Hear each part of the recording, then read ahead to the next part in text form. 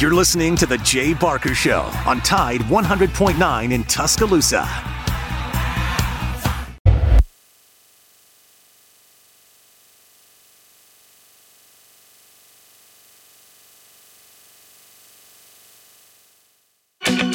Welcome to Big Noon Sports, featuring Lars Anderson, New York Times bestselling author of 12 books and a 20-year veteran of Sports Illustrated, and Matt Coulter, a former Alabama Broadcaster of the Year and longtime media personality. Here's Lars and Matt. Look bad, and you just have these decisions that are being made so quickly. You know, it looked like the Pac-12 is going to be safe until it was announced that they're going to have this streaming deal with Apple. And I think that sort of freaked a lot of the athletic directors and presidents out, and they needed just looked at the raw numbers, right? The amount of money coming in was going to be drastically less than the money that is flowing into the SEC, the SEC, the Big Ten, the Big 12. And so we're still waiting for the next domino to fall, and that's the 4 teams left in the Pac-12. But also, I think we need to start looking at the ACC. What do those teams start to do? We've already heard from Florida State that they want out, and you know that the first team that bolts, it's going to do the exact same thing that happened in the Pac-12. First team that leaves the ACC, it's going to have a cascading effect, and everybody is just going to try to, get to another life raft, basically, and that is the Big Ten and the SEC. That's where everybody wants to be. Lars, and I'm not trying to throw any shade on Hollywood, but then again, maybe I am. But when they announced that George Klakoff was going to be the new commissioner, he's an MGM guy, he's a Hollywood guy, he's a cinema guy. When they announced him, did one of your eyebrows raise or not? I mean, yeah. I went, this makes no sense at all. Go hire the associate commissioner from the Big Ten or something like that. But it seems like ever since they made that hire, the Pac-12 has been falling, spiraling downward. Yeah, I mean, you look at his career, and essentially he was he was a lawyer for a long time. He joined Major League Baseball as an executive vice president in 2003. He became the chief digital officer at NBC Universal. He then went to Hulu and then to Hearst Communications. And then he became CEO of a virtual reality content studio. So what does this have to do with college football? I don't know. The only mark on there that impresses me is that he worked with baseball. Yeah. But, it makes little sense, Lars. It just, yeah. And it's sad because you're right. Oregon State, to that part of the country, that's huge. What about the Apple Bowl? Washington State. You know, Arizona State's not a shabby rivalry in its own right. But I was just thinking about this when you brought it up at the top of the hour, Lars, how difficult it is to maintain rivalries when the school is not in your conference. Well, now conferences are getting so big, it's going to be difficult to maintain them anyway. But there are 2 that I can immediately name that have withheld the stand of time, and that's Georgia Tech, and South Carolina Clemson. Yeah. Off the top of your head. And I know, I am literally throwing you a fastball with no warning, but y'all think about it listening right now to Big Noon Sports. Call in if you've got another one, 205-342-9904, because now the conferences are getting so big, it's going to be hard to keep the ones that are existing, much less the 2 that I just mentioned. Yeah, and just going back to the Pac-12 for 1 second. Sure. You know, the conference really was gutted. The future of it was gutted when USC and UCLA announced that they were going to depart to the Big Ten Conference. And ever since then, it's like there has been fissions and fractures, right, within the Pac-12. And then, Colorado leaves. And after Colorado announced that they were going, that was when Kalikoff, he came out just on August 1, so 5-6 days ago, and that's when he announced that incentive-based deal with Apple with guaranteed payments of around $20 million per school, and that is less than it's $10 million less than the Big 12's deal, right? And so he got so much negative feedback. But when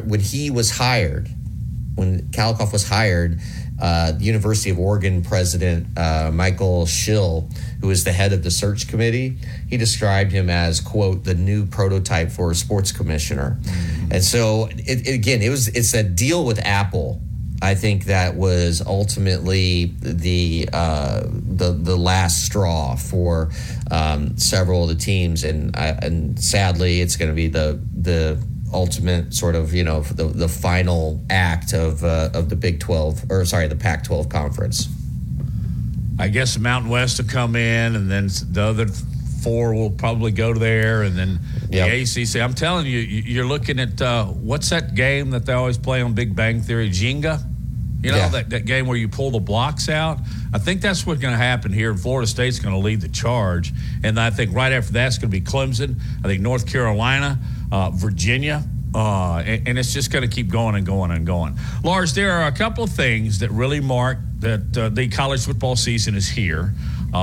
First, I think we all kind of mark SEC Media Days. We've had that. Then there are the report, like last Wednesday, Alabama and Auburn. Newcomb transfers, they all showed up in Tuscaloosa at Auburn. But another one is I really like to look at preseason polls. You know what they mean? Nada. They really don't. But when the coaches vote, I kind of pay attention. First, before we get into the details of the coaches poll that was released this morning, how many in 50 coaches? Let's see, it's actually 61, 65. There's 66 votes, I think. Of the 66 votes, how many do you think the coaches actually did? Of 66 head coaches? Maybe 0.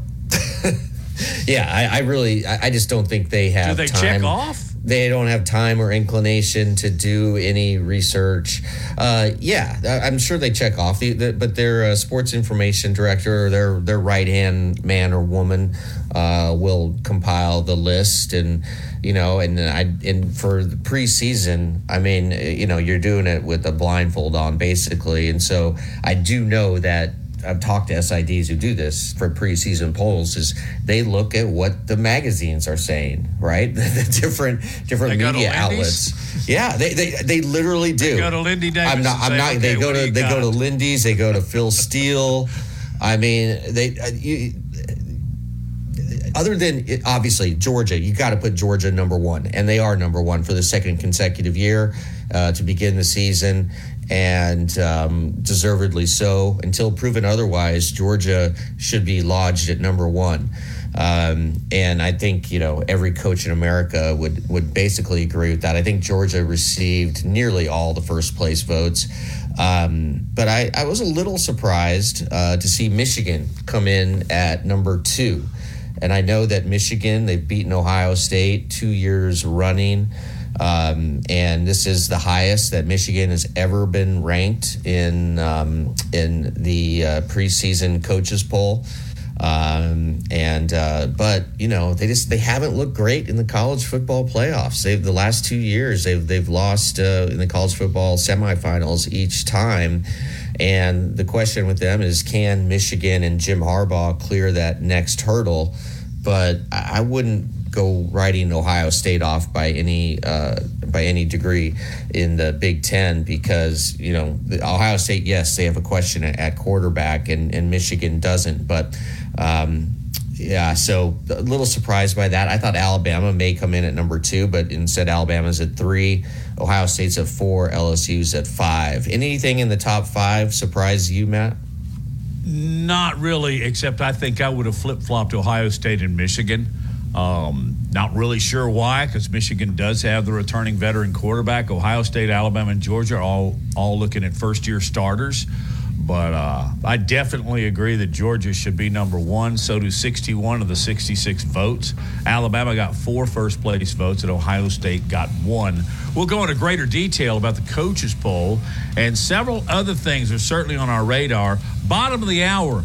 Those of you that have been keeping up with football in this state and the SEC going to remember this name, David Rocker. Man, he's a part of those continuous, unbelievable defensive lines that Pat Dye put together.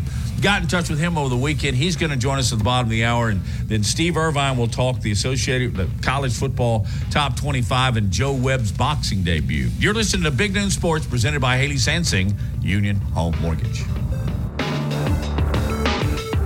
Hey, this is Reagan, owner of R&R Cigars, the Cigar Mansion in downtown Tuscaloosa, located at 2703 6th Street across from the Home 2 Suites. Come down to R&R and see why we're the ultimate cigar and bourbon experience. With over 165 bourbons and 5 private barrels, our selection of bourbon is unmatched. We have the best cocktails around, and our cigar selection is legendary. Our lounge and service are world-class. Come and experience the luxury of the mansion and see why it's a world-renowned cigar and spirits destination.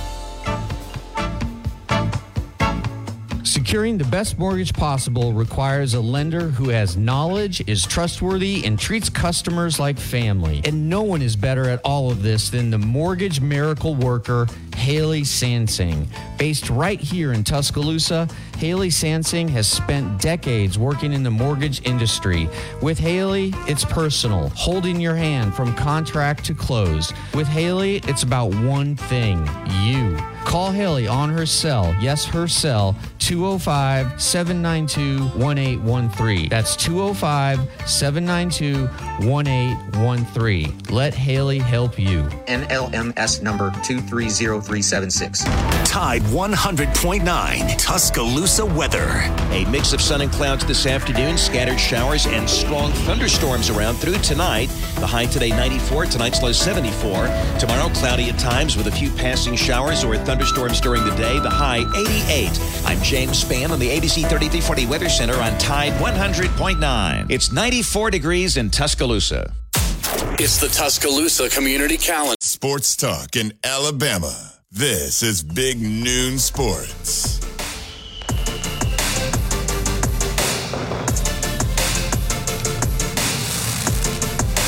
It is indeed Big Noon Sports.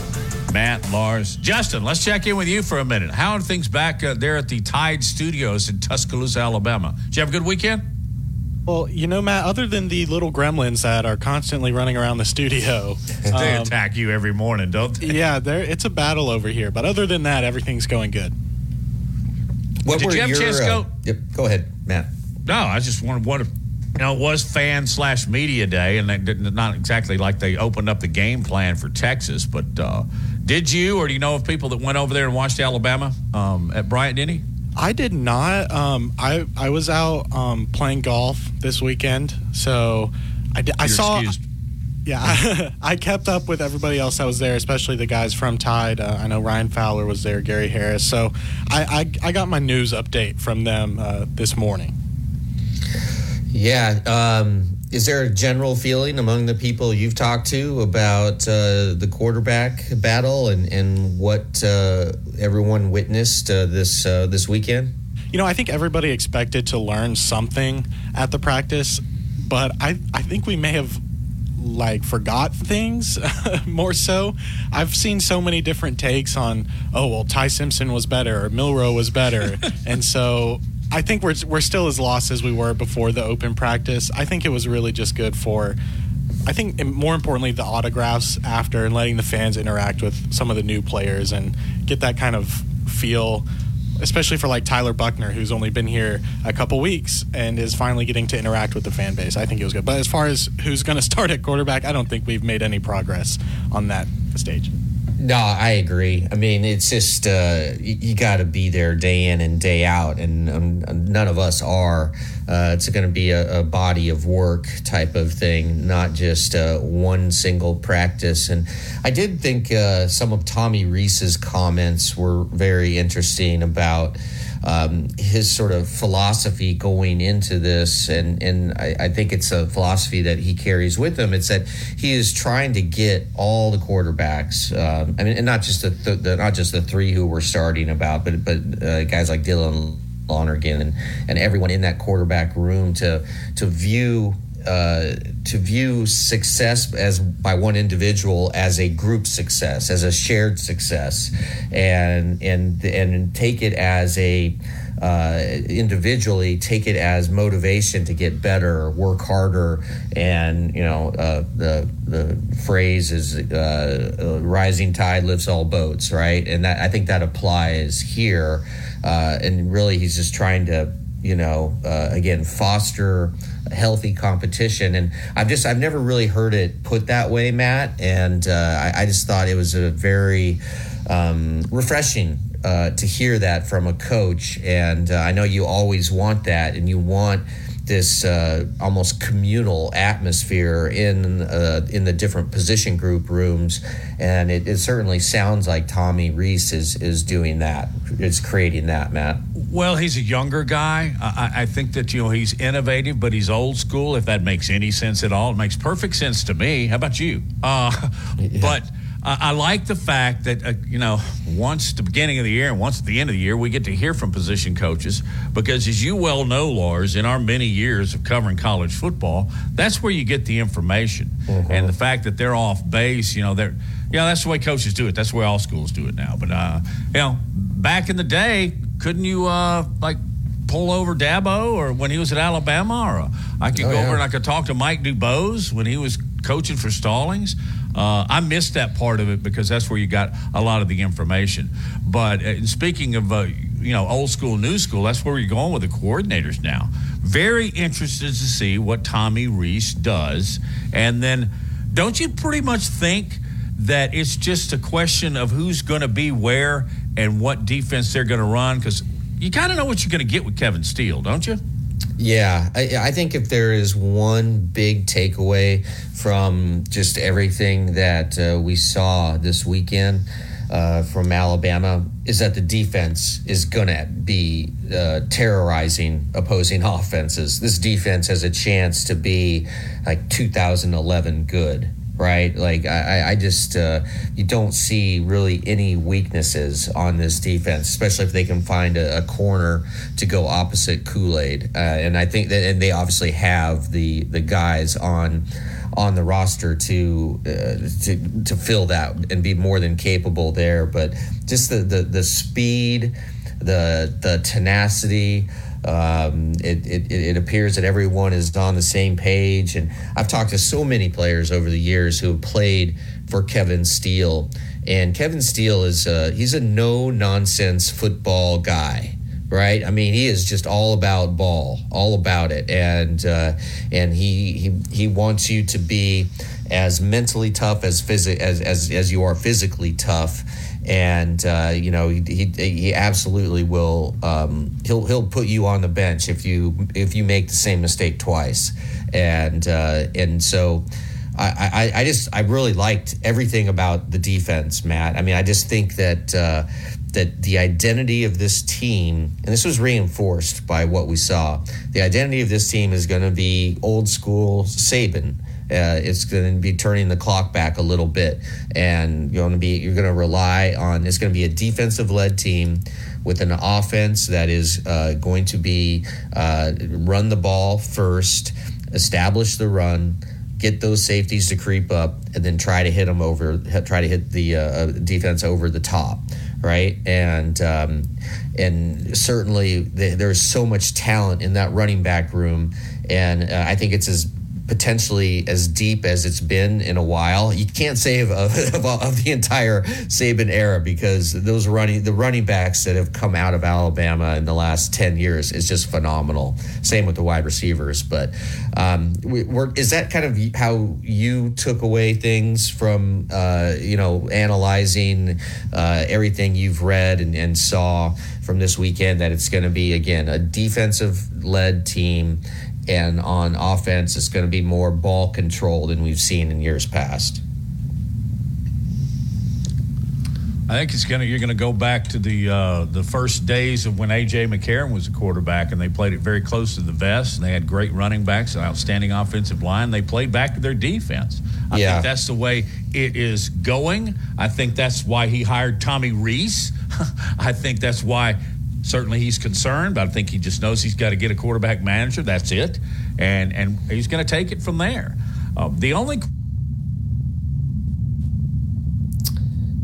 Yeah. Hey, Ty, can you hear me? Hey, Lars, we still got you. Looks like Matt might have just dropped out. Okay, yeah.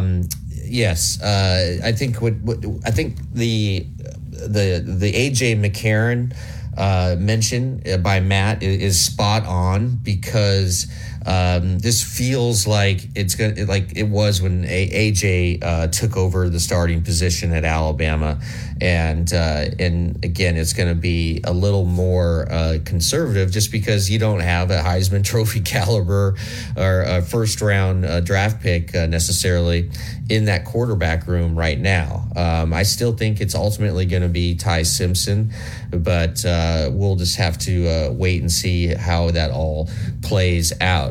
All right, we'll get Matt rehooked up here, and we will be back in just a few minutes. You're listening to Big Noon Sports.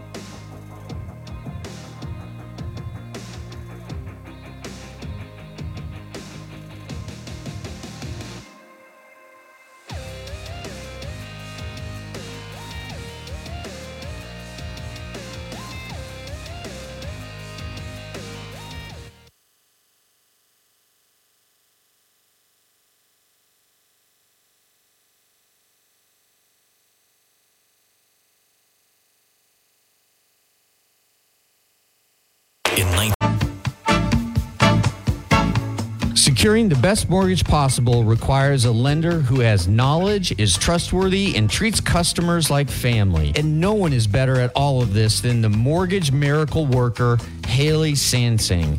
Based right here in Tuscaloosa, Haley Sansing has spent decades working in the mortgage industry. With Haley, it's personal, holding your hand from contract to close. With Haley, it's about one thing, you. Call Haley on her cell, yes, her cell, 205-792-1813. That's 205-792-1813. Let Haley help you. NLMS number 230376. From T-Town to the Plains, this is Alabama's most in-depth analysis on the SEC. This is Big Noon Sports.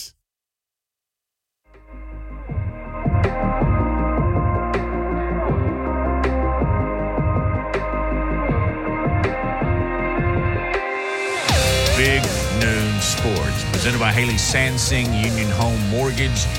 Hey, Lars, what do you think about the actions of Florida State University? Are they out of the gate too early? Are they forcing everyone's hand? Are they saving up their money so they can get into the SEC and make more? Their stance has been the most aggressive I've seen in all of the conference realignment. Yeah, it really is.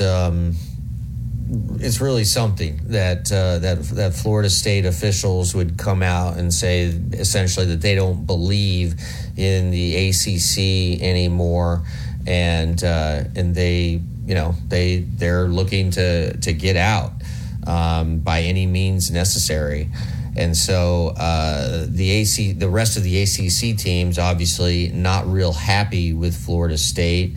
And it all goes back to, again, like when Florida State President Richard McCullough, he was talking to the Board of Trustees last Wednesday, and it was live streamed on YouTube, and more than 2,000 people were watching, including officials from the ACC office and schools across the league, and that's when McCullough told the board that Florida State would, quote, very seriously, unquote, consider leaving the ACC unless there's a radical change to the conference's revenue distribution model, and then. And the backlash from that was immediate, right? The other teams are just saying that Florida State's trying to strong arm the presidents to change their minds on this revenue distribution that they have in the ACC, and it seems like was this just a Florida State trying to exert its own leverage? And just being out front about it, but it really does seem that this should have been something that was handled behind closed doors and not in a public way, and it really. I think was a damaging, not just a damaging PR hit. I mean, who cares about PR, right? Who cares? That is not obviously really they don't. That doesn't really matter. But I think it's a bigger hit to the credibility and long-term viability of the ACC, and and especially now, like if the Big Ten. They're at 18 teams. What's going to prevent them to going to 20? I mean, if you can get Florida State, by all means, get Florida State and get North Carolina. I'm hearing from my people in the Midwest that North Carolina is the team that Big Ten is zeroed in on right now.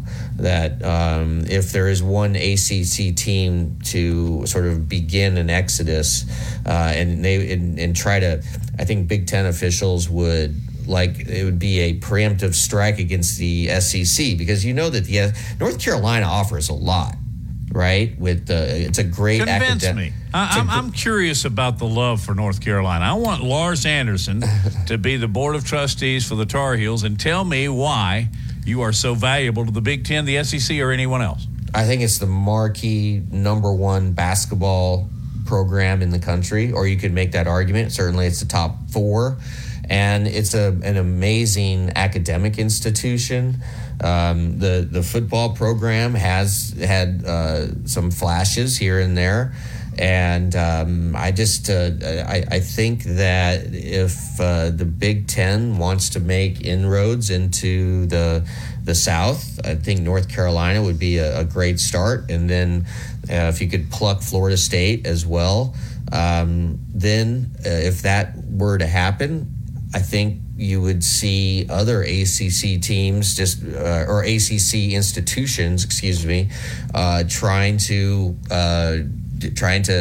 get out of Dodge as quickly as possible, trying to latch on with another conference. And the key date here is August 15th, because that is the deadline for any conference member of the ACC to give notice of plans to leave the conference within a year, right? And so right now, I think everyone is wondering, all right, is this a big bluff by Florida State to try to, again, try to have influence over reshaping the revenue distribution model of the conference? Or is Florida State actually, is there, some meat to this threat that they're making to leave? And I would say, if you are going to say that you will do this, and if the conference doesn't respond to you, then you better make good on that. Otherwise, it's just the crying wolf syndrome, and we'll see. But the fact that these comments he made were scripted and thought out is stunning to me. This wasn't, at a news conference where you're kind of blindsided by a question and you're talking out of the side of your mouth and you haven't really thought things through. No, this was calculated. It was written out, and so Richard McCullough, I think all eyes are on him, the Florida State president, and to see if he is going to back that up and try to get his school into a new conference. And if he does within the next week or so, that could signal, I think, troubled times ahead for the ACC. David Rocker's on hold. We'll go to him after this break. Big Noon Sports presented by Haley Sansing, Union Home Mortgage.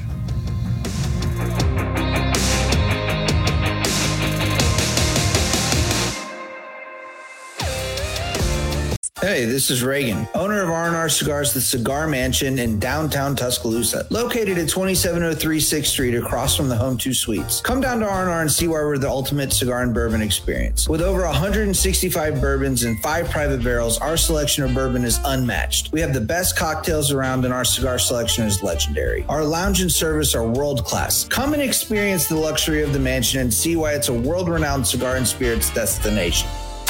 Tide 100.9 Tuscaloosa weather. A mix of sun and clouds this afternoon, scattered showers and strong thunderstorms around through tonight. The high today 94, tonight's low 74. Tomorrow cloudy at times with a few passing showers or thunderstorms during the day. The high 88. I'm James Spann on the ABC 3340 Weather Center on Tide 100.9. It's 94 degrees in Tuscaloosa. Work is a part of all of us. Working drives us to push beyond what we thought was imaginable and allows us to come together again for the things that really matter. That's why the Alabama Department of Labor and the Alabama Career Center system is here to help you discover bigger opportunities than ever before. Visit your local career center or alabamaworks.alabama.gov. Funding provided by the USDOL, PTA, and Federal WIOA, an Equal Opportunity Employer Program. Auxiliary aids and services available upon request. Brought to you by this station and the Alabama Broadcasters Association. From T-Town to the Plains, this is Alabama's most in-depth analysis on the SEC. This is Big Noon Sports.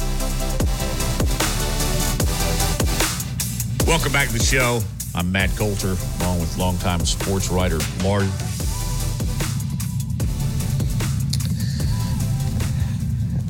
All right, the Gremlins have hit us again. Joining us now is David Rocker, former Auburn Tiger, and who played several years in the NFL. David, how are you doing today? It's Lars Anderson here. Thanks for joining Big Noon Sports. Hey, so glad to have me. I'm enjoying it already, just by the mere fact that you guys said I did not hear the first part of whatever town, but I did hear to the plane. There we go. well, David, how have you been? And let our listeners know what you've been up to lately. Oh man, I've been doing great. Of course, some people say they would say traumatic change in life, but I'm really doing my life purpose. Of course, after retiring from the NFL. I got into coaching. I coached high school football for several years, but now I'm living my dream. I'm actually a full-time pastor here, just outside the Atlanta area. That's terrific stuff.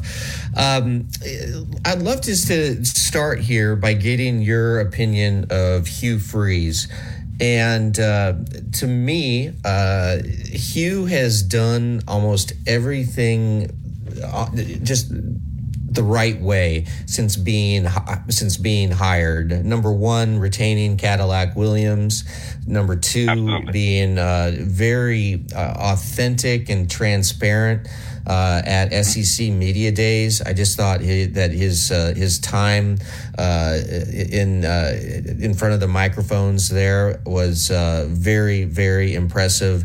And then most important to Auburn fans is just how well he has done recruiting in going head-to-head with Georgia, going head-to-head with Alabama, and faring very well. Oh, absolutely. I'm very pleased with Hugh Freeze. First of all, with the hire of Hugh Freeze, because he fully understands SEC culture. Let me say that. The SEC will always be the number one conference to me when it comes to football, as far as hard-nosed football. Hugh understands that, so I think he's going to be a perfect fit there at Auburn. And, of course, being able to come in before he even had this first season and being able to, what I call, have great wins in recruiting has been awesome. To flip a huge, 4-star, 5-star linebacker from Georgia now to have him coming down to the Plains. That just to me shows Hugh's dedication and commitment before we even get to the season started, kicked off. So I'm excited. I'm looking forward to seeing what the team is going to look like this year. Oh, and when he was hired, was that something that you were fully supportive of? Because there was a little controversy involved. Just again, him being away from the SEC for 6 years and doing his time at Liberty. I'm a huge believer in second chances, and I really think Hugh is going to make the most out of this. Right. I think one of the things, fans are going to be fans. One thing I've learned from playing ball: when you're doing great, they love you. Let you make a mistake, they hate you. So fans can be fickle. So once you learn that's just part of that comes along with the sport, you have to learn to adjust. And the thing is, people can try to hang their on Hugh's past. Let me just define that. Hugh's past. Not looking at all of us. All of us have past. I guarantee all of us can look at areas in our lives that we're not pleased with, we're not happy about, but life goes on, and we have to learn to let things go and move forward. So I think that's one of the things that I wish everyone would do when it comes to Hugh Freeze. To me, Hugh is a great guy. All of us are flawed men in some form or fashion. We have to learn to get past that and stop hanging our heads on stuff that's in the past. And let's look at right now. So right now, Hugh has done an excellent job recruiting. Right now, the morale is high. On the Plains right now, everyone is looking forward to big things and looking forward to the season kicking off with Auburn doing some great things. So let's focus on the now and let's leave the past. David Rocker is our guest on Big Noon Sports. Matt Coulter along with Lars Anderson. David, has Georgia elevated themselves to the absolute top of the game, the SEC? Are they a shade above Alabama now? Yeah, you have to just look at it, always, let's look at the body of work. And right now, over the past 2 years, and you have to understand, I'm not a fan of Georgia. I'll just be honest with you. I'm not a fan of Alabama. But when you start looking at the guys who are at the top, right now, Georgia has came out champion two years in a row. With that being said, with looking at that body of work, yes, absolutely. They're at the top of the game, and you can't take anything away from them in that area. Hey, I'm an older guy, David. You know that, and I love to take trips down memory lane. And I was at Auburn once or twice a week throughout the entire 80s. And yesterday, actually Saturday, I was flipping around the SEC network, and it was the 86 Cotton Bowl, which you didn't play. You hadn't gotten to Auburn yet. But I was just watching back there. It was, golly, y'all had so many unbelievable defensive linemen. What started that trend? Was it Wayne Hall and Pat Dye? They just put such focus on that position? Yes, absolutely. Wayne Hall and Coach Dye focused on having great defensive line. My hat's off to Coach Hall. I will always respect him. He made sure he got the best out of you. And when you start looking back, even at that 86, let's keep going back. You look at the guys, the Doug Smith, the Donnie Humphreys. These are the guys who laid the foundation. Yeah, those are the guys that laid the foundation for so many guys to come up behind them. So even though I came in 87, I fully understood the legends that had gone before me, just like you said, a Harold Hallman, Donnie Humphreys, the Doug Smith, the Gerald Williams, the Gerald Robinson. So all these guys, Wayne Hall played a major role in developing, because, man, one thing that still sticks with me today is effort. That's the part that they say they can't coach, but that was not an option. That was a demand, that you were going to go full speed. Even if you went wrong, go full speed. David, as everyone knows, your older brother is Tracy Rocker. I'm curious as to what it was like in the Rocker household when you two were growing up. Did you guys have some battles in the backyard, Who got the last chicken leg? or the living room, or even the kitchen? Listen, let me tell you something. You did have to make sure that you made your move and position yourself to get to the kitchen first. One of those memories that I remember so clearly was my mom came and she was picking me up from somewhere I was going, but Tracy got home first, and my mom had already cooked dinner, and when she came in, she was looking for the chicken that she had cooked, and it was gone because Tracy had literally ate the whole chicken. So it was so yeah, but it was really good. Of course, Tracy and I, and being Redbird, we were able to be roommates for 2 years. It was like home away from home. So it made it easy for my mom and dad to come down and visit. They did not have to split trying to go to 2 different schools. So it was really good for us just to have that time together. Tracy, tell me, David, excuse me, because you are distinctly 2 different guys, okay? My bad. Yeah. Listen, it's been happening for a lifetime, so I'm used to it. Yeah, but I'm supposed to know better. I covered both of you. But anyway, David, what cut above was Pat Dye? And do you have a favorite memory, something you learned from him or something funny? So I was always a big fan of him.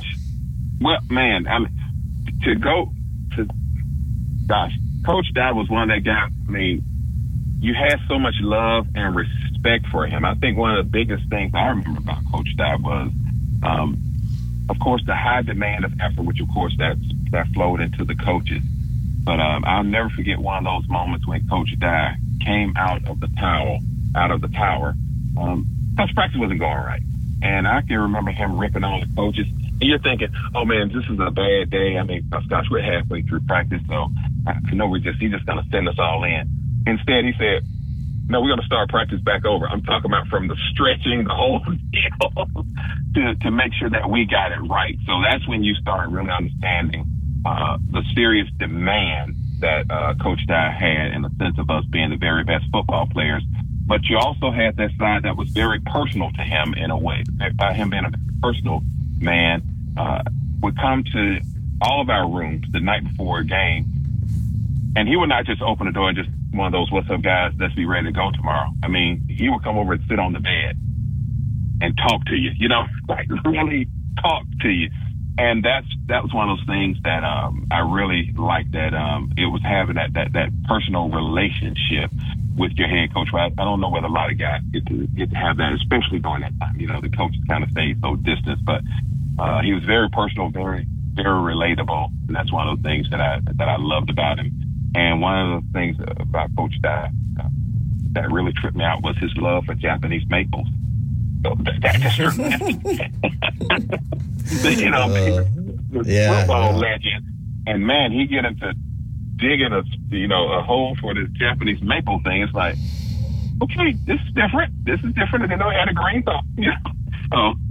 So yeah, but great guy, love him.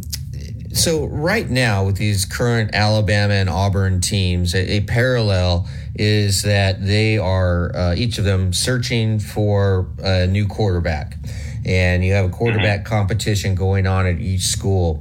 And Nick Saban frequently says the quarterback who emerges is the one who wins the team. As a former player, I'm assuming that you saw different quarterback battles play out through your career in high school and college and in the NFL. How does a quarterback win the team? Is it just by performing, or are there some intangibles that go into it? Yeah, I think it's one of those things. Of course, performance is always it, because you want the best guy out there on the field, because when it gets thick out there, you want to make sure that the best guy's at controls. But also you want that leadership perspective of when he speaks, it carries some weight. And that's one of those things, whether you're on defense, it doesn't make a difference. But when your quarterback says something, you kind of take heed, because he's that, you have the head coach, but to me after that the quarterback is that subconscious on the field leader, even though he may not be on your side of the ball. So it plays a great deal on making sure that he's the top performer, and you want to have a sense that he's really locked in, that he wants to win, not just, hey, I'm the quarterback and look at me. But no. He really has the concern for the entire team being able to perform on both sides of the ball. And what does Peyton Thorne, right, coming in from Michigan State, where he was very successful? I think you could make the argument that he was the best quarterback in the country in the transfer portal, and I think the reason he came to Auburn was because of Hugh Freeze. How difficult is it for somebody coming in from the outside, right? He's the new kid in school, so to speak, to establish that rapport with your new teammates? Well, it can be difficult. It can be difficult, I would say, starting out, because the thing about the SEC is it's about performance. We don't care where you came from or what you were doing in Penn State. Now that you're in the SEC, I think that's one of those things in a sense of how can you handle yourself here. And I would say, as far as his situation, he came at a great time because a lot of stuff is still unanswered. Again, Coach Freeze being familiar with the SEC, but it's getting back to that, what I call that old Auburn culture. Cadillac did an excellent job of introducing that back to how we play and to play full speed. So as long as that quarterback can come in and understand the demand, and now to see how we have to wait and see how he performs when he plays against other SEC teams to make sure that he's still billed as one of the top quarterbacks in the country. Former Auburn defensive lineman, L.A. Ram, David Rocker is our guest on Big Noon Sports. Not to go too deep on the chart here, but what are you hearing at running back, particularly since Hunter is, I guess his position is still kind of up in the air? Yeah, well, it's one of those things. Everything is wide open right now, and that's not a surprise to me. I mean, so often we try to really get things locked in and who's going to be where. Again, I have to keep going back. You can have certain people in certain spots, but until you go out there and you get into game number 2, game number 3, that's when you start kind of seeing the dust settle on who needs to be the guy, because you can have a guy who can go through camp and look good because he's playing against his own guy.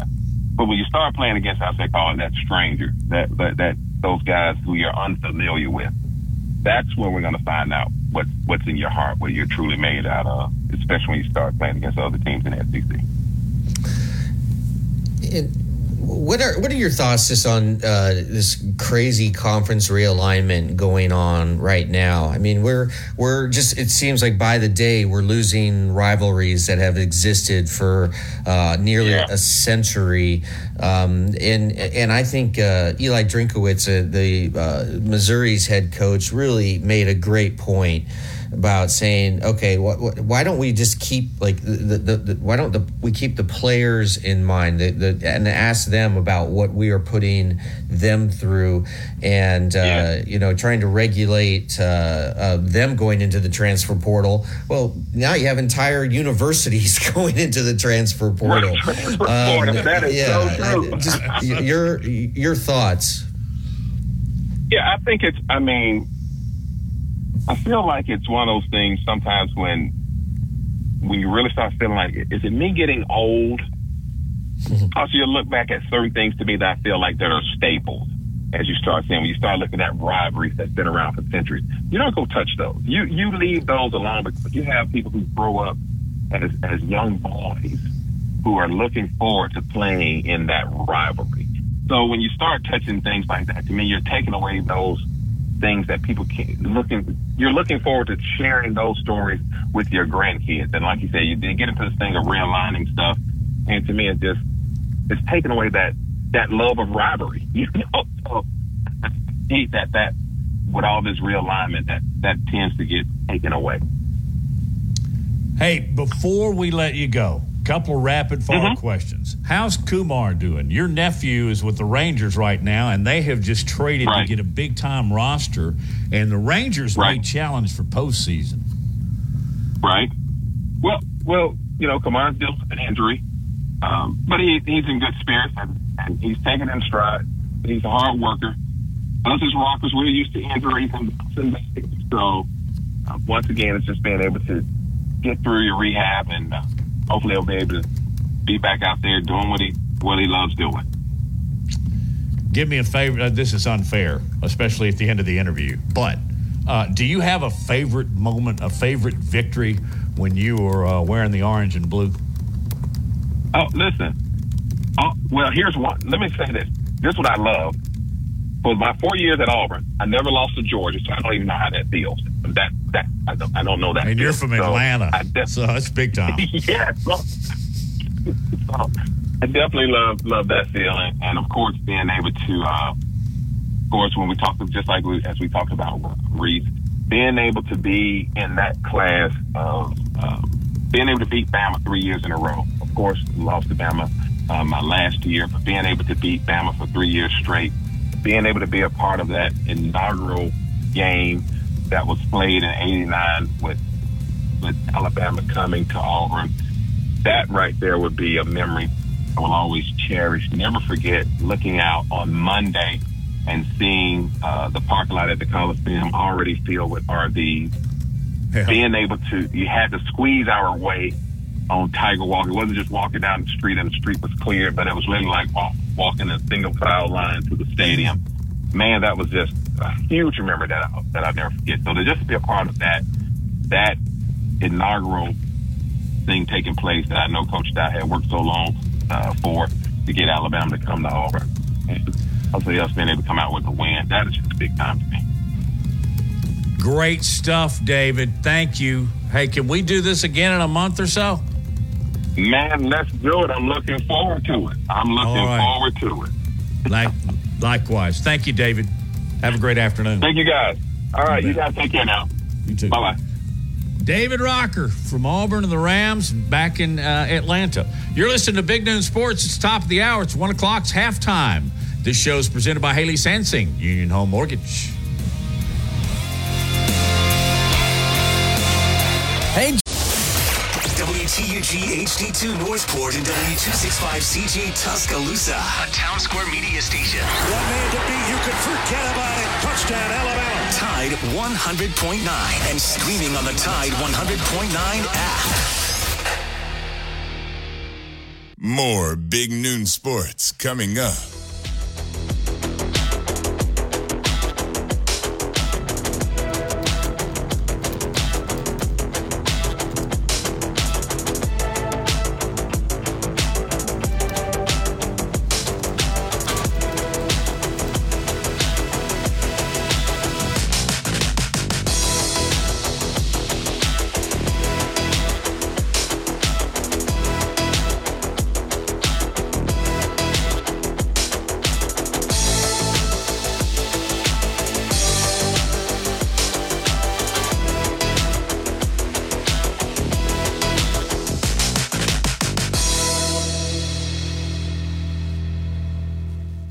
Welcome back into Big Noon Sports. Of course, we're battling all sorts of issues, just like usually here in the Tide Studios. While Matt and Lars are getting reconnected, I'm going to go ahead and play some audio that we had from Media Day as well as the open practice from Alabama football yesterday, where we finally got to hear from our coordinators, Kevin Steele and Tommy Rees, which gave us some insight into what's been going on with the quarterbacks, with our running backs, with all of the position battles that are taking place so far in the spring. So let's listen in to what Tommy Rees has to say on the quarterback room, the tight ends, as well as some of the running backs.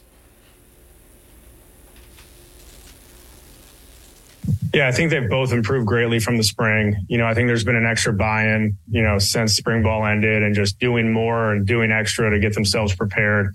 I think it shows, first of all, a great amount of character, a great amount of competitiveness for those two guys, but it also shows a love for their teammates and a love for being here. And honestly, it speaks volumes about the program that guys want to stay here. And so I think it's really special that, in this age of college football, especially at the quarterback position, when guys are so eager to leave, that two guys looked at an opportunity to stay here, to care about their teammates, to continue to improve. And ultimately we're trying to build as healthy of a room as we can. And they understood that competition can bring out the best in them. And, they've been great, the entire process, throughout. And, I don't expect that to change. Hey, Coach, repping three quarterbacks, I know there's five out there, but when you're looking at three guys for the competition, how hard is that when you're having to split it in thirds rather than in 50% or in the challenges? Yeah, I mean, there are some challenges. We practice in a way that there are, plenty of opportunities and reps for all those guys to get. I think the thing I'm fortunate for is our quarterbacks understand it, and they, don't have any egos, and they're, we're trying to tell them, hey, when you're in there, you're the guy, and we want you to own those opportunities, own those reps. And so they've bought into that. They've been supportive of one another. Eli and Dylan are still getting plenty of reps. We're really repping 5 guys right now, which is, probably really rare. You go across the country, probably nowhere in the country is repping 5 guys. But the way we practice, the way we give our guys opportunities, it allows for that to happen. And our players have bought into it. And, we have had opportunities to give them, longer chunks of plays to get them into a rhythm. Sometimes it's a little choppier, but, we want to make sure that, we're mixing up how we're rotating. We're mixing up the different periods that guys get so that they're exposed to different situational football. And, again, our players have made it easy for me because they've been receptive to it, and they just want to make the most of every opportunity they've had. Yeah, I mean, look, when he went into the portal and, we looked at an opportunity to add competition to the room. I think competition at all positions is going to bring out the best in individuals. It's going to add, an extra layer of development. It's going to allow people to rise, with the competition. And I think one thing we're trying to get the whole quarterback group to understand is when one guy has success, first of all, we need to look at it as shared success. We need to look at it as the group. Like, we want to leave practice saying the quarterback position, the quarterback group had a good day. The other thing we want to see is when one quarterback has success, it's going to challenge the rest of the group. And when we can do that, it's going to raise the level of play in the room. And so we don't want to look at it and shy away from it. We want to look at it as an opportunity to improve the group, improve the entire group. To answer your question probably more directly, Ty's a guy I recruited at a young age. Obviously spent 2 seasons with him. I think, he provides a little bit of a veteran presence in the room and adds some competition. And, I think he's hit the ground running with the rest of the guys on the team, especially with the rest of the quarterbacks. And it's been really a healthy transition. Tommy Rees, Alabama's offensive coordinator, at the mic Saturday after Alabama had their practice/fan day. Pretty interesting stuff. And one of the things that I've noticed immediately in listening to what limited time we've been able to talk with Tommy Rees is just, man, that guy doesn't sound like he's 31. He has matured quickly. Keep in mind now, this guy was on the team that Alabama beat badly down in Miami for the national championship game.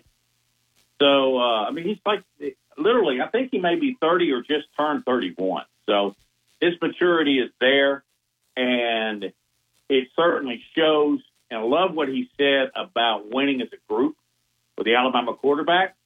They have success. Everybody has success. And I think that's something that has been pretty much present over the years that Saban has been there. Although the last couple of years, honestly, didn't need to be there because Bryce was just cut above everybody in college football. So good to hear from Rees and Kevin Steele as well as they address the media over the weekend. The Associated Press Top 25 is out, and to no one's surprise, I'm kind of surprised that 5 other votes, I think 4 went to Alabama, 1 went to Ohio State, but Georgia got 61 of them. They are followed by Michigan, and then it is Alabama's at number 3, followed by Ohio State, and then LSU. So do the 1, 2, 3 out of 5 from the Southeastern Conference. Lars, the nation knows where Brian Kelly is. Yes. And I don't know when I dropped off there, but I do think that the sports information directors who cast the votes for their coaches, they got it right. I think that Georgia, Michigan, Alabama, and Ohio State have separated themselves from the rest of the country when it comes just to where the programs are. And LSU, Southern Cal at 6, Penn State at 7. I think that is kind of the next tier. And I think all 3 of those programs have an excellent shot to win a national championship. And then you have Florida State, Clemson, Tennessee, Washington at 11, Texas at 12. You know that Texas will shoot up the rankings if they can come into Bryant-Denny and upset Alabama in week 2. Texas is at 12, Notre Dame 13, Utah 14, Oregon 15, TCU at 16. Little surprise that TCU is down that low, given the fact that they played in the national championship game this year.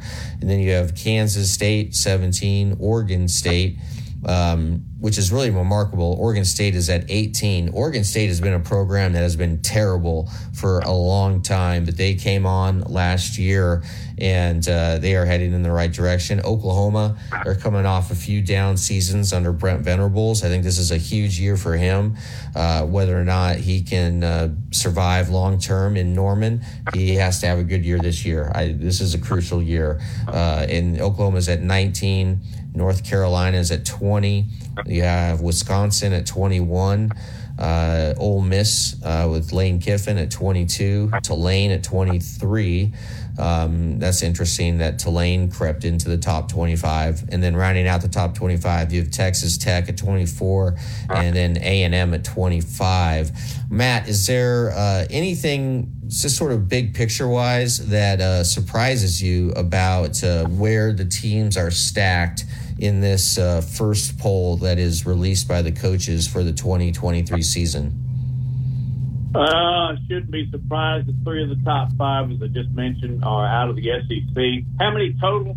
6 or 7 out of the Southeastern Conference? It's 6, and that's more than any other conference. And also the fact that Alabama is going to be playing 5 teams in the preseason top 25 on their 12-game regular season schedule. They have number 5 LSU, number 10 Tennessee, number 12 Texas, number 22 Ole Miss, and number 25 A&M. But Matt, it sets up well for Alabama because all of these games except A&M will be played in Bryant-Denny Stadium. So I think overall, it looks like this doesn't seem off to me. There's nothing too shocking about how this stacks up. Again, Matt, I mean, anything that leaps out at you? Yeah, I actually, I'm going to need to ask you a question because I think maybe people listening can understand this. We're getting rolling blackouts over here, and it just is raising hell with all of my systems here. And every time you think you can answer the system, it's got to have Wi-Fi too. So anyway, not going to go into my trials and troubles here. What I wanted to ask you is take a quick look. How many of the teams that are ranked in the top 25 will no longer be in the conference they're in now? Well, that's a good question. All right, you got USC at 6, which is going to go from Pac-12 to Big Ten. You have Florida State at 8, threatening to leave the ACC. You have Washington at 11, that is going to be moving to the Big Ten. You have Texas at 12, going from Big 12 to SEC. You have, Oregon at 15, which is going to be on the move to the Big Ten. You have Oregon State at 18. They're still in the Pac-12, but they won't be in the Pac-12 for long. Why? Because the Pac-12 is not going to exist for very long. You have Oklahoma at 19, moving from Big 12 to SEC. And then you have that's it. So about I don't know how many I just listed there, but it's almost a third. Yeah. So that just underscores, that's a great point and a great question. It just underscores the upheaval in college football and how the landscape is shifting beneath our feet as we speak. And I still believe that, my thoughts on this have evolved.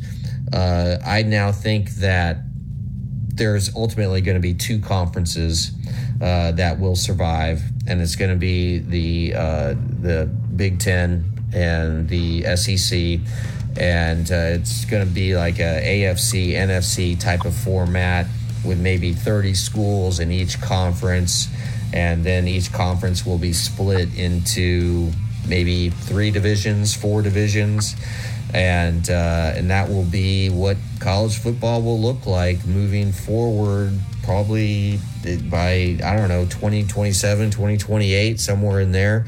But that certainly seems to be where we are headed, Matt. And it seems like just a couple of weeks ago, we were talking about the possibility of 5, then it went to 4, then it went to 3, and now it's probably going to be to 2. And my initial impression is I don't like it, but it's like a bowling, it's a big boulder coming down the hill, and that can't stop it. When we get back, we'll talk to Steve Irvine about boxing Saturday night and his thoughts on the coaches poll. You're listening to Big Noon Sports, presented by Haley Sansing, Union Home Mortgage.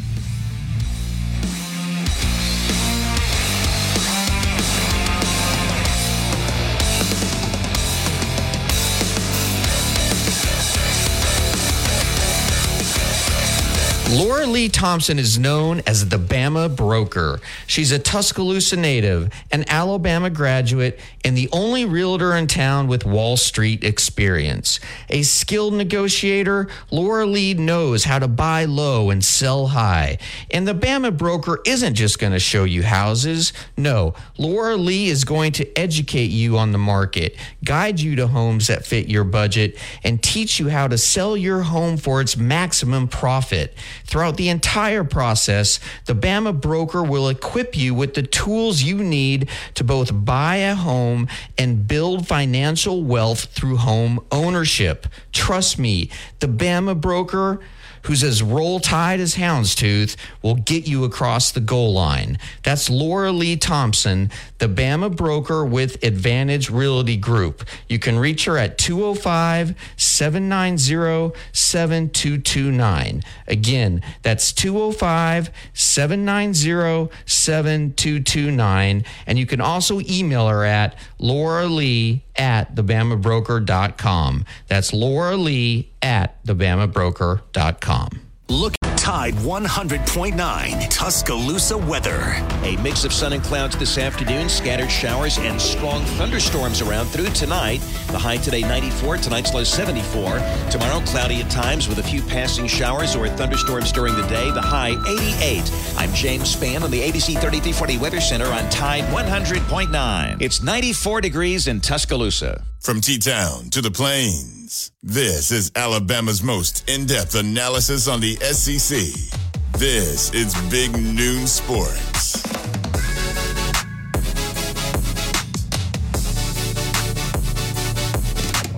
Back on Big Noon Sports, Matt Coulter along with our producer, Justin Jones, and of course, Lars Anderson as well. Steve Irvine will join us in just a minute. He was at the Joe Webb boxing match Saturday night at Bartow. We'll get his report and then his thoughts on college football. I did want to take the opportunity while we catch our breath here, Lars, and get your thoughts on JT yesterday. His near chip in on 18, which I think would have got him into the FedEx, and then falling out on the ground. This guy's very difficult not to just embrace in life, I mean, he just showed his emotions right there. Yeah, it's just been a rough, basically a rough year for Justin Thomas, former world number one, and on Sunday he needed to get into the top 70 to make the FedEx Cup playoffs. And he had this furious charge up the leaderboard late at the Wyndham Championship, and he ultimately finished 71st. That is one outside of the playoff cut line, and he came into the week ranked 79th in the FedEx standings, and he needed to finish 15th or better to reach that 70th threshold. And he started the tournament. He didn't play that poorly, but 70, shot a 70 the first round, 65 the second round, 66 the third round. And entering Sunday, he was just sort of right on the edge of the 70th position, coming to the par 5 15th at Wyndham, and he eagled the hole, and that put him right on the bubble at 70. And then he bogeyed 16, parred 17.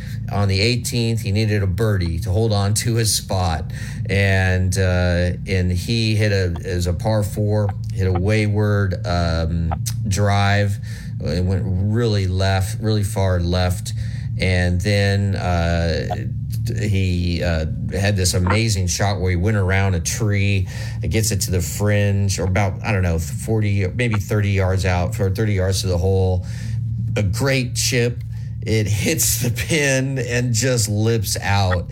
That's how close he was to making the playoffs. And he just missed holing out by inches. He collapsed to the turf in agony, and he just he really was.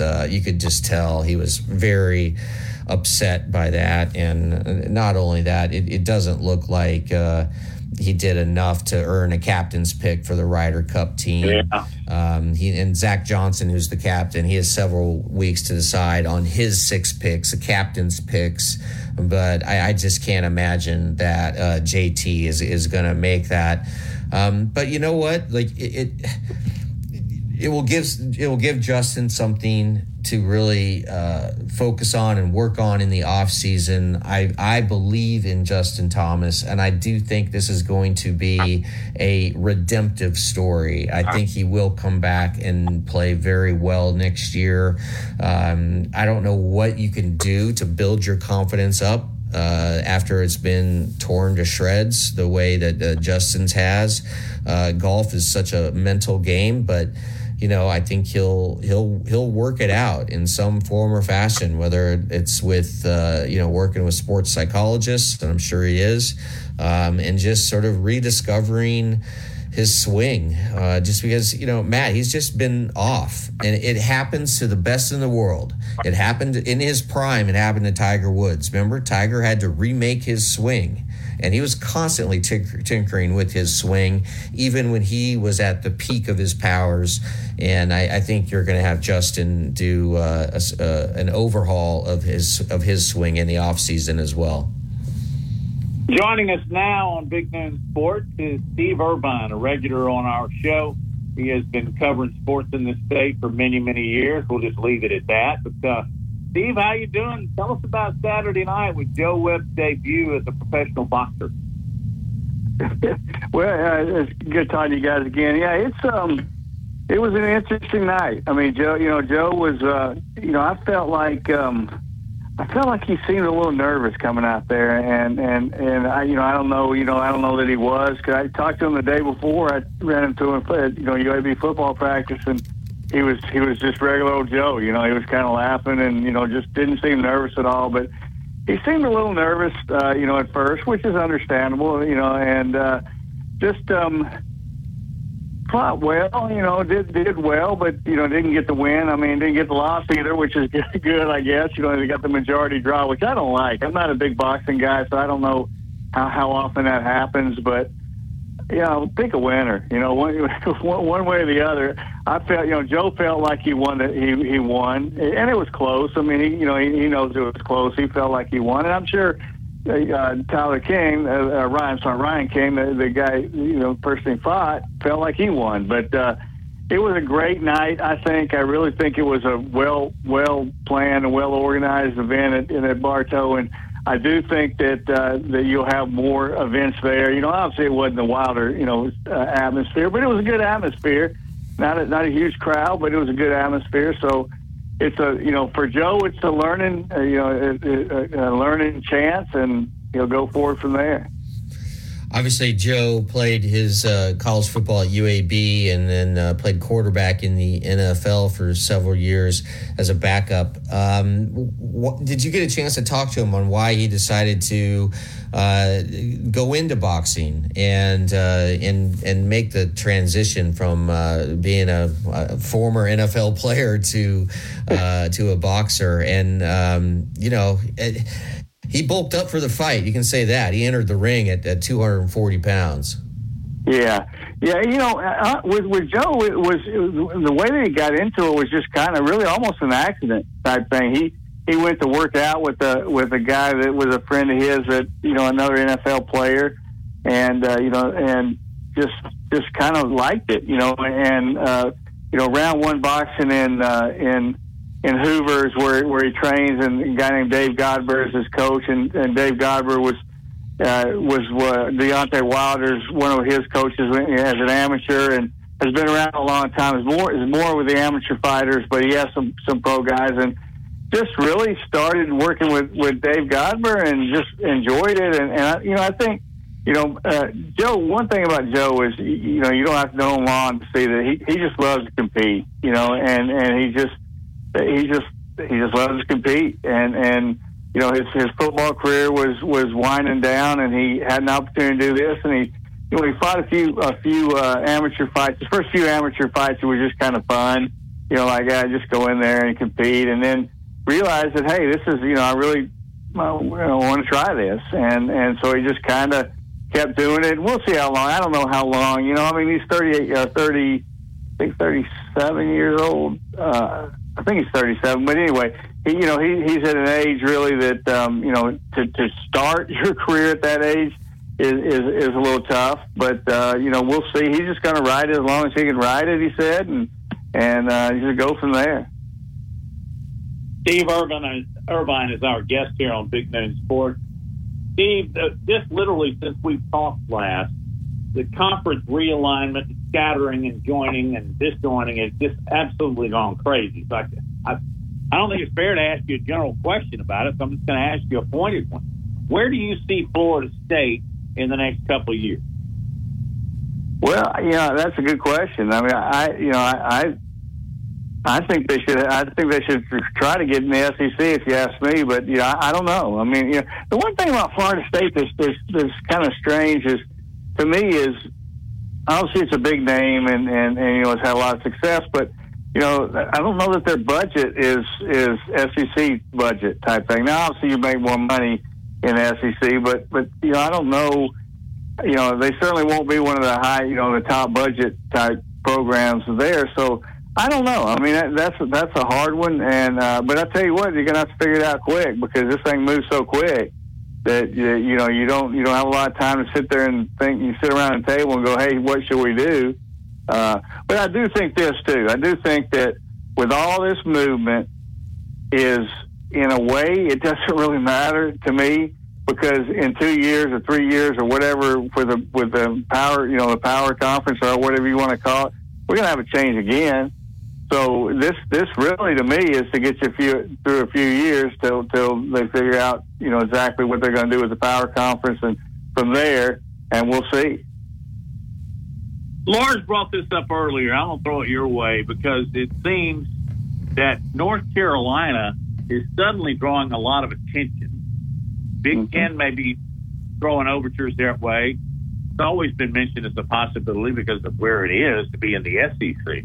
Let me ask you to pull out your crystal ball again. First of all, what is the huge value of North Carolina? And secondly, where do you think they're going to be in 2 years? I know this is not fair. The value, I mean, obviously is just traditional value with them, with their, obviously basketball. This is obviously a football-driven situation.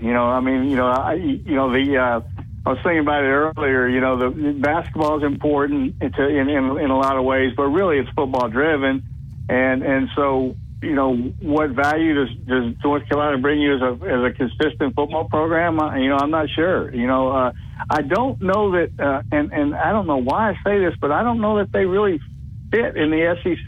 To me, they fit a little better.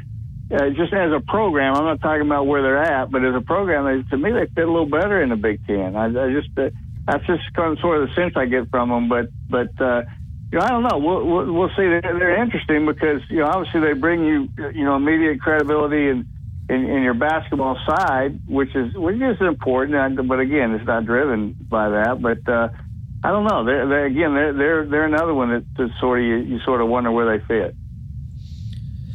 Yeah, there's just everything is so cloudy right now, and it's hard to see through the clouds of where we will be in 3, 4, 5 years. And I just mentioned this a little bit ago, Steve, that my thinking on this has evolved over the last 2 weeks or so. I really thought that we would end up with 3 big conferences, and it was going to be who that third conference would be. We know the Big Ten and the SEC, they're going to be here for the long haul. Was that third conference of for major sports and major college football? Was it going to be the Big 12 or the ACC? Now I'm thinking that it may just be 2 conferences, Big Ten and SEC, and you will have maybe 30 to 35 teams in each conference, and each conference will end up being split into 3 or 4 divisions, and it will look like a sort of a bigger version of the NFL. What with the AFC and the NFC? Again, going back to your crystal ball, and nobody knows the answer to this question, not even the top administrators in the college administrators, not even Greg Sankey or anyone in the Big Ten. But where do you think we'll be in 5 years or so? Do you believe think we'll have a 2-conference model, or do you think the Big 12 and the ACC can somehow survive? Well, yeah, I think they can survive, but I do think I agree with you. I do think it's going to be if it's split up into 2, if it's split up into 4, however it's split up, it's going to be 35 to 40 to 50, whatever the number is, as being again the power world, and everybody else is on their own, and they'll figure out something from there, but. I really think a lot of this is just buying time till they figure out how to do that, because I think that's where we're headed. I thought that's where we're headed for a long time, but you got to figure out a way to do it. And I think this they'll kind of settle on something now, and then figure out a way, ultimately figure out a way to whether you're going to go 2 conferences, whether you're going to go 4, whether you're going to go 30 or 35 or go 60, or just depending on where, depending on how much money you want to share, with others, or how greedy you want to be, basically is what it comes down. In my opinion, that's what it comes down to. But it's just buying time till they can figure out a way to do that. Steve, it's always great catching up with you. Thanks very much. We'll do it again in another week. And have you got any announcement for us yet, or are we still pending? Man, we're getting close. We're getting close in a couple things, and so hopefully it will be real soon. Well, you're more than welcome to broadcast that on this show whenever you want to. Thank you so much, Steve. I appreciate you guys. All right, absolutely. All right, bye-bye. Steve Irvine, longtime sports writer here, spent a lot of time out on the West Coast. Lars, when we get back, I want to talk about U.S. women's soccer. Oh, I don't really know if I want to do that or not.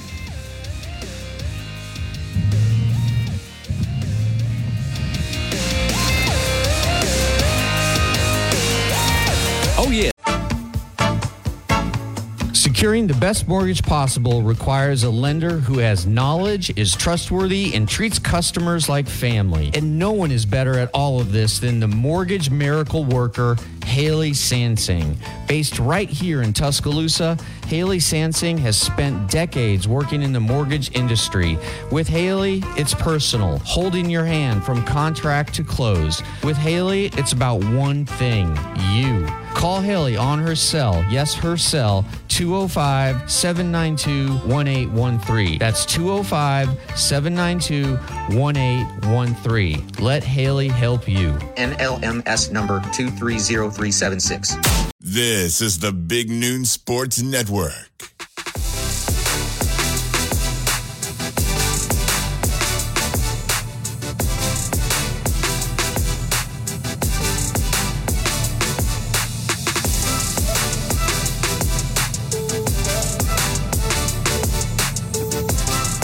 Hey, welcome back to Big Noon Sports, presented by Haley Sansing, Union Home Mortgage. Appreciate her contributions to the show. Also want to give a shout out to right down there on 6th, downtown Tuscaloosa and say hey to Reagan of R&R Cigars, because it's a great place to hang out anytime during the football season, which we know is now. It's a great place to go get a nice glass of bourbon and a great cigar and enjoy your afternoon or evening. So keep that in mind when you're making your social plans for the weekend. It's Lars Anderson, Matt Coulter, and Justin Jones. Lars, just want to ask you flat out, do you want to get into the United States women's soccer deal? Yeah, absolutely. Okay. I'm a big soccer person, played college soccer, Division III, and have really grown to admire the women's soccer team. But, something has just been off with the women's team this entire World Cup, and they were eliminated by penalty kicks in the round of 16 by Sweden, and it was the first time that the U.S. women's national team exited in the round of 16 in history. You definitely can classify this team as a failure to live up to expectations, and a lot of criticism is being directed at Megan Rapinoe, who missed a penalty kick, she's one of the all-time greats, and this was her last World Cup, and she's retiring. And she's been very outspoken on various issues. She has kneeled in protest of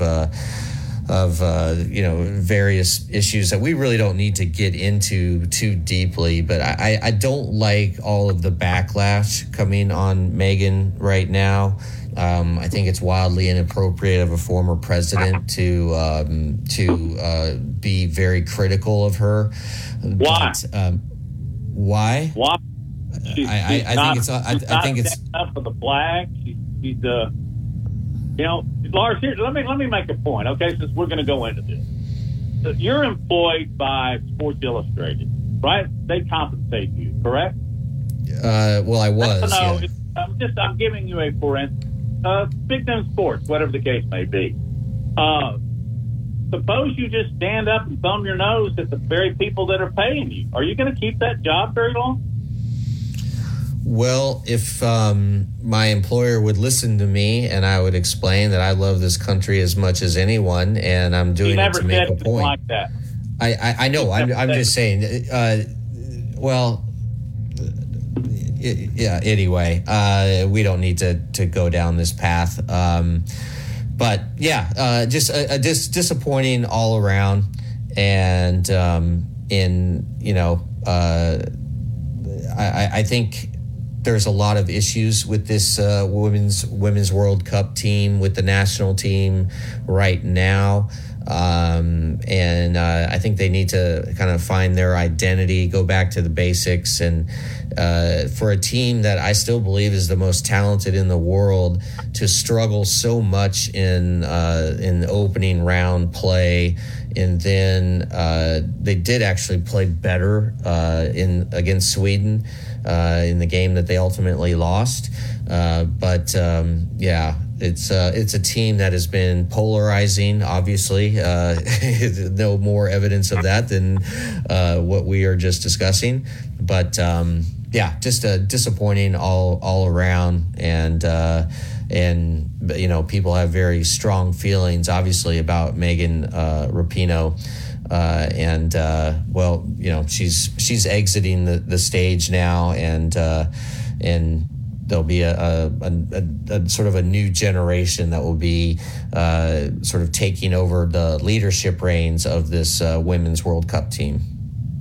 I'll say this in closing, but I really, really felt bad, or my heart went out to the girls that played on that team and did show all the respect to their country. Because here they are standing, everybody else is kneeling around them, and that's just, be it their right to kneel. Yes, they have that, but boy, it sure does put those girls in a very, very awkward situation, and one that I think could have totally been avoided. And you have to wonder if what was happening off the field carried on the field, because they barely made the next round. Yeah, that's very fair point, Matt. There is just so much off the field distraction. And I agree. Like this team became politicized, and you have various players doing different things, making different comments, and regardless of how you believe if it's appropriate or not appropriate, one thing is certain, that it became a distraction. I mean, this team had no business playing as poorly as they did in all three of the first round matches. They were lucky to get out of the first round, for goodness sakes. I mean, it just and then again, not playing their best against Sweden. I think Sweden will likely go on and win the Women's World Cup. But I think we've probably given enough oxygen to this topic. But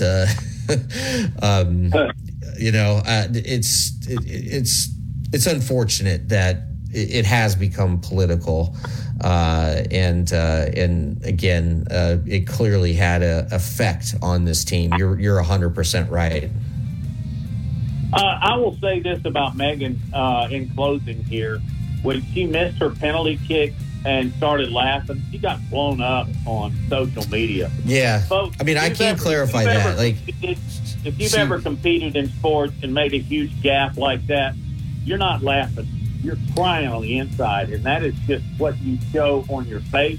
Inside, your heart stops beating. So I don't hold anything against her for smiling then, because it was a smile of disgust.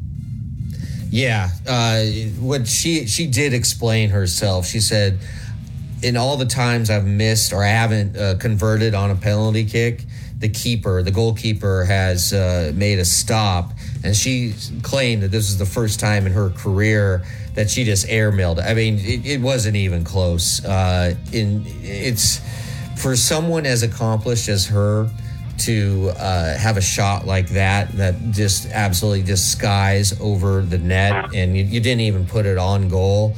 And force the Swedish goaltender to make a stop in the sports metaphor, in the sports world, in soccer world, it's an unforgivable sin. And the fact that she did this was her last moment on the stage, right? Her career is done, and I know this won't overshadow everything she has done on the field, just strictly on the field. This won't overshadow that, but a horrible way to go out. And she was basically just like, you got to be kidding me. Like she couldn't believe she did it herself. I agree. The reaction was horrible. It was like she didn't care. It was a bad look. It was a bad look. That certainly wouldn't have been my reaction. Knowing that you at that moment that you may have cost your team a chance to win the World Cup, but everything went wrong. Everything went wrong. You are so right. In fact, they had a chance to win 3 in a row, but that's not going to happen. We'll be back here for the final 15 minutes of Big Noon Sports in just a moment. Stay tuned.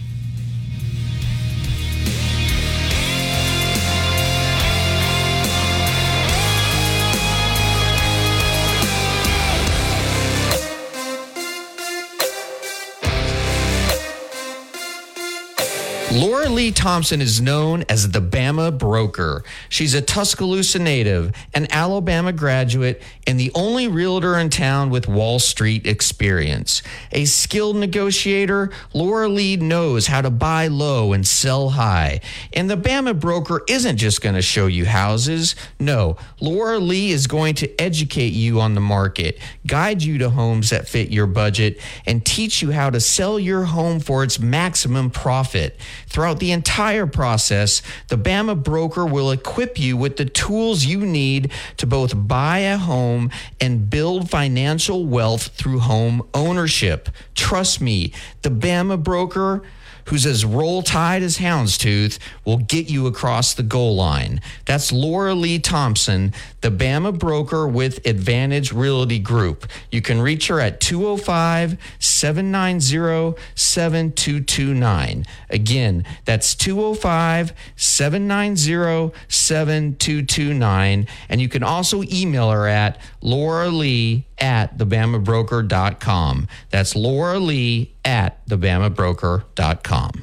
I am at 100.9 Tuscaloosa weather. A mix of sun and clouds this afternoon, scattered showers and strong thunderstorms around through tonight. The high today 94, tonight's low 74. Tomorrow cloudy at times with a few passing showers or thunderstorms during the day. The high 88. I'm James Spann on the ABC 3340 Weather Center on Tide 100.9. It's 96 degrees in Tuscaloosa. Covering SEC sports like kudzu on the roadside. This is Big Noon Sports.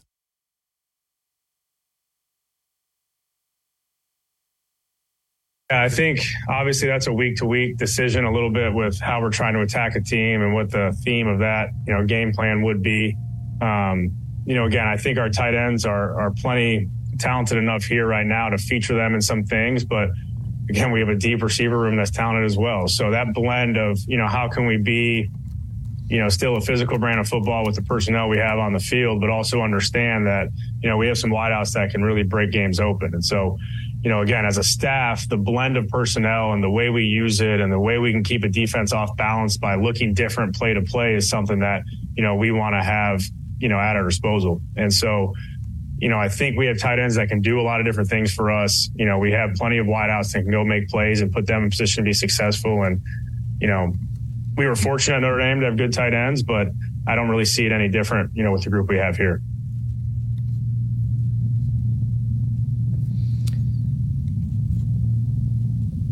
Tommy Rees, Alabama's new offensive coordinator, as he addressed the media. So did Kevin Steele this past Saturday, following their light brief practice and fan day, which is always interesting to see. A number of people that show up, and a really cool situation. Lars, you and I were over there the other day and drove around the old Bryant-Denny Stadium.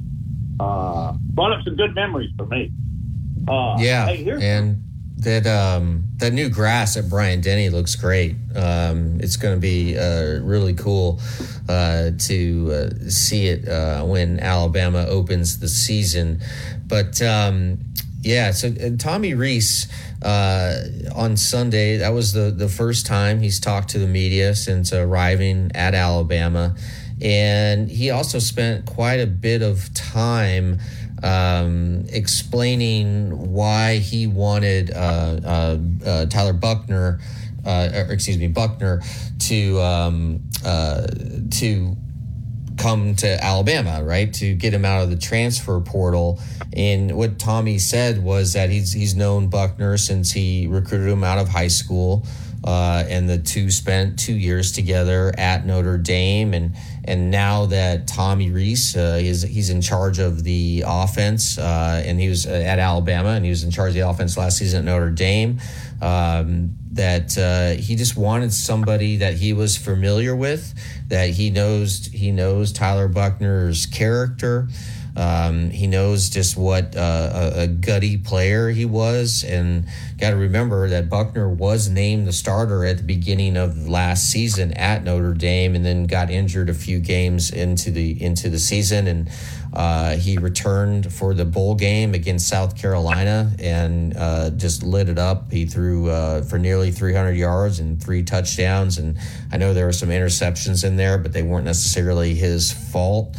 And I think Tommy Rees, he wanted more competition in that room, and obviously Nick Saban signed off on it, and so now you have 5 quarterbacks going after it. You have Rees and you have Buchner, Jalen Milroe, Ty Simpson, and then those are the three that we all think have a chance. But I'm hearing really good things about Dylan Lonergan, one of the two true freshmen in the room, along with Eli Holstein, and all of them are getting reps at practice. I'm not saying that one of the true freshmen are going to win the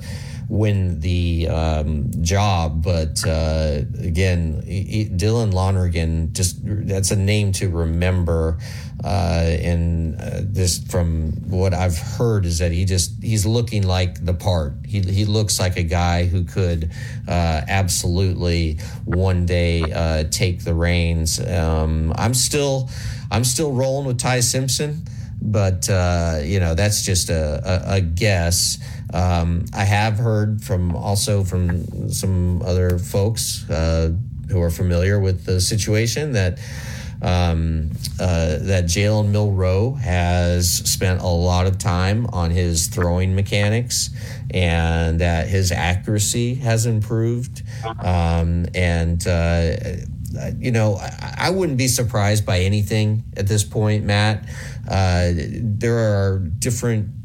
Everybody seems to have an opinion of who it should be or will be, but the fact is none of us know. I mean, reporters who I really trust, they'll tell me that, it's absolutely going to be Buckner, 100% Buckner. And then other people are 100% Milroe, and people like myself that believe it's going to be Simpson. But here's one thing I was thinking about. And a question that has obviously not been answered, but do you think deep down that Nick Saban already knows who it's going to be? I don't. I really don't. And I'll just turn around. That's a flat no. What's your flat answer? Or are you still in the gray? I don't know. I think he probably has inclination of who it's going to be. And I obviously don't know who that is, but I think he, just based on what he's seen at practice, but there are just some guys who absolutely come alive on game day. They're just different players on game day than they are at practice. And we've seen that repeatedly, not just at Alabama, but at other programs as well. And so I don't think I do think having Western Michigan first is great, because you can give all three. Middle Tennessee State. Excuse me. Yeah, Middle Tennessee State. Yeah, my bad. You can give all three quality reps in the game and just see how it goes. And then I would be surprised if we only see one quarterback against Texas. I think we'll see at least two. And but I don't know. It's all speculation. But I'm with you. I don't think Coach Saban has a clear picture of who it's going to be at this moment. But something inside me says that he has, an inclination of which player is going to emerge. Well, we're all very anxious to see how this plays out. We talk about not talking about it, and then we bring it back up again. But it's valid. I mean, the whole world wants to know. At least the United States college football world wants to know. And we'll find out probably who distinguishes himself against Texas. Hey, a couple of breaking news items here. A fight broke out this morning at the LSU practice. They were doing 11 on 11. Malik Neighbors and Kyron Lacey got sent to the locker room. Harold Perkins didn't play another snap. Brian Kelly was not happy. Now, Bars, you've seen this. You may have even been involved. Fights happen at football in practice. They do, and it's not like it's a rare occurrence. But apparently, this was huge. Guys were flying all over the place, on the ground. Punches are being thrown everywhere. You know, you love that spirit, but in this case, Brian Kelly said it absolutely got out of control. Yeah, you like the intensity, and you like the fact that you got guys who really care about it and all that, but you also have to be smart as a player, and you can't let your emotions get the best of you. And do something that could cause a division in the locker room between offensive guys, defensive players. And the fact that Kelly has gone out of his way to mention that this went over the line, that tells you that it went over the line. Like what it says to me is that there's a deeper underlying issue between the players involved. And that could be something that worth keeping an eye on moving forward. But, hey, Brian Kelly, this is not his first rodeo. I think he'll know exactly how to handle it. But, yeah, I mean, usually these fights are relatively innocuous because don't take your helmet off, rule number one. and rule number two is don't punch a guy with a helmet on. Yeah. Hopefully for LSU, it means nothing in the long run. There are far too many other ways to get hurt. Don't break your fist on somebody's helmet.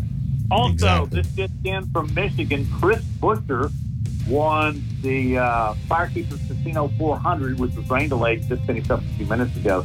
He's won 2 in a row. Man, rain has raised you-know-what with NASCAR this year. Lars, let's do it again in 22 hours. You've been listening to Big News Sports, brought to you by Haley Sansing, You Know More.